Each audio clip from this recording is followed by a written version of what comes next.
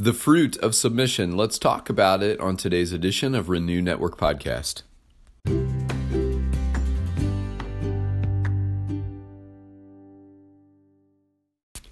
Good morning, my friends. I hope your Monday morning is off to a good start. We are continuing on in James chapter 4. Today we're going to be looking at verses 7 through 10.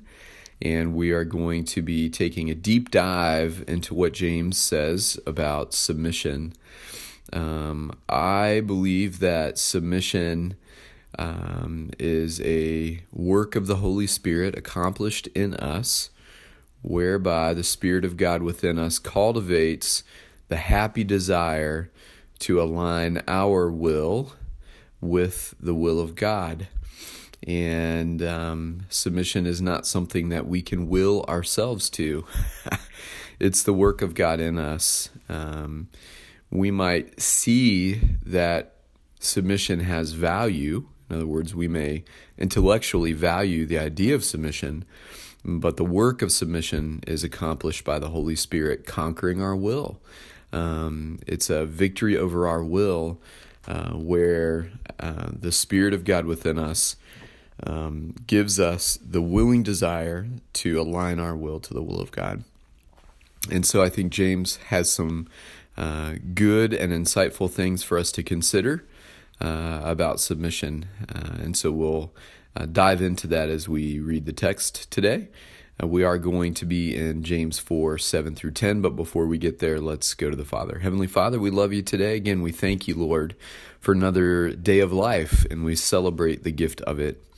And we ask, Lord, that as we study your word together, your Holy Spirit would be active and alive in our presence, that we might receive the maximum benefit in our lives from your word today. We ask and pray it all in Jesus' name.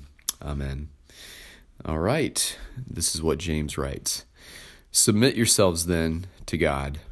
Resist the devil, and he will flee from you. Come near to God, and he will come near to you. Wash your hands, you sinners, and purify your hearts, you double-minded.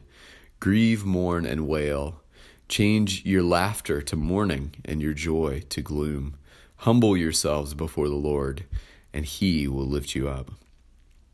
So James kind of issues some commands here, some very definitive statements. He says, submit yourselves then to God.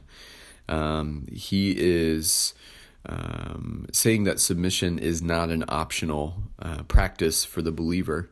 That it is an expected practice, that our will can never be aligned with God's will until submission exists within our hearts, until we have a submitted heart. Earlier in this broadcast, I said that submission is a work of the Holy Spirit accomplished in us, whereby the Spirit cultivates within our hearts the desire to align our will with the will of God. And so James is saying, work toward having a submitted heart. I think submission begins with surrender, where we give up, where we release our right to doing things our way in favor of God's way. And we say, Lord, I'm done. I'm done fighting against your will. I'm done going against the grain of your purpose for my life. I'm done being the God of my life, and I'm handing over my right to be in charge in favor of your lordship. And so it's a very important first step. And then submission is that deeper work accomplished within us by the Holy Spirit. Now, the alignment of our will with the will of God is something that, as long as we insist on being in charge, cannot happen. Because our will is opposed to the ways and things of God. Our will is always in competition with the will of God. And so as long as our will is intact, our will is something that we are in control of, it will never be aligned with the will of God. Submission is that happy point where the two align perfectly. And we say, I wouldn't want to be outside of God's will for anything. My great desire is to be aligned with the will of God for my life, because I know that his ways are best and his will for me is best. And so it is this beautiful alignment that only the Holy Spirit can accomplish. James goes on to say, resist the devil and he will flee from you. We are not powerless against the devil. In fact, Paul writes in Ephesians 6 that we have tremendous power against the attack of the enemy. And so James reiterates that here. He says, resist the devil and he'll flee from you. We got to armor up. We got to take up the armor of God that's available to us so that we can be effective resisting the devil. This has to do with resisting temptation and resisting the devil's lies and untruths. And James says that the devil will flee from you when you are standing firm. The devil will get bored eventually, and he'll go on to weaker vessels. James continues in verse 8, come near to God and he'll come near to you. If we move in God's direction, God will open wide his arms and receive us, and he will avail his presence to us as we draw near to him. He will come near to us. He's faithful to that. God's great desire is to be in close relationship with each of us. And often the reason for the distance is because we're pursuing other avenues for the things that our lives really need. James says, wash your hands, you sinners, and purify your hearts, you double-minded. The only way we get clean is by coming to Jesus and saying, Lord, I am a sinner. I recognize that I am in need of the grace and mercy that you provide. I am in need of the redemption that you make available at the cross. Lord, you clean me. Give me clean hands. Give me a pure heart. I want you and only you, O God. And then in verse 9, James says, grieve, mourn, and wail. Change your laughter to mourning and your joy to gloom. Humble yourselves before the Lord, and he will lift you up. He's saying, take a penitent posture. Be sorrowful over your sins.